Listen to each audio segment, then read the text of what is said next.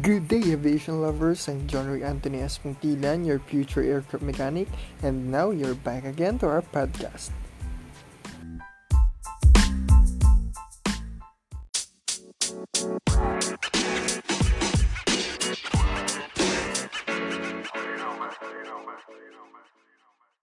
So for our GTE laboratory maintenance for today, our gas turbine engine laboratory, we're going to discuss the reconditioning and maintenance of fuel pressure regulator that we will find in the fuel control unit. So its function is to regulate the fuel that is electrically operated by 24 volts current. So to start the maintenance, we need to use 1 port 12-point side socket and ratchet wrench.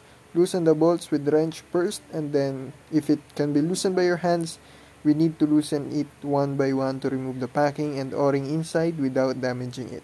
So for the bolts, it doesn't have the same size, so we better place a tag on them or make our own way to remember where we should put it while doing the installation.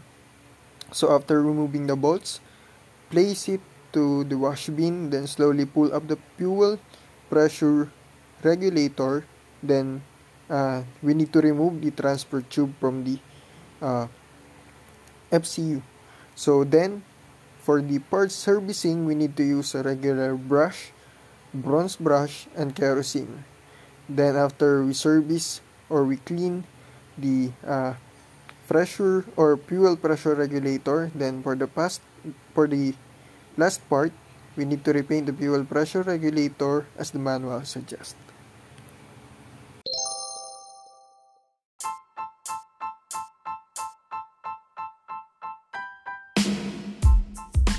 So that sums up our podcast for today for our gas turbine engine laboratory subject.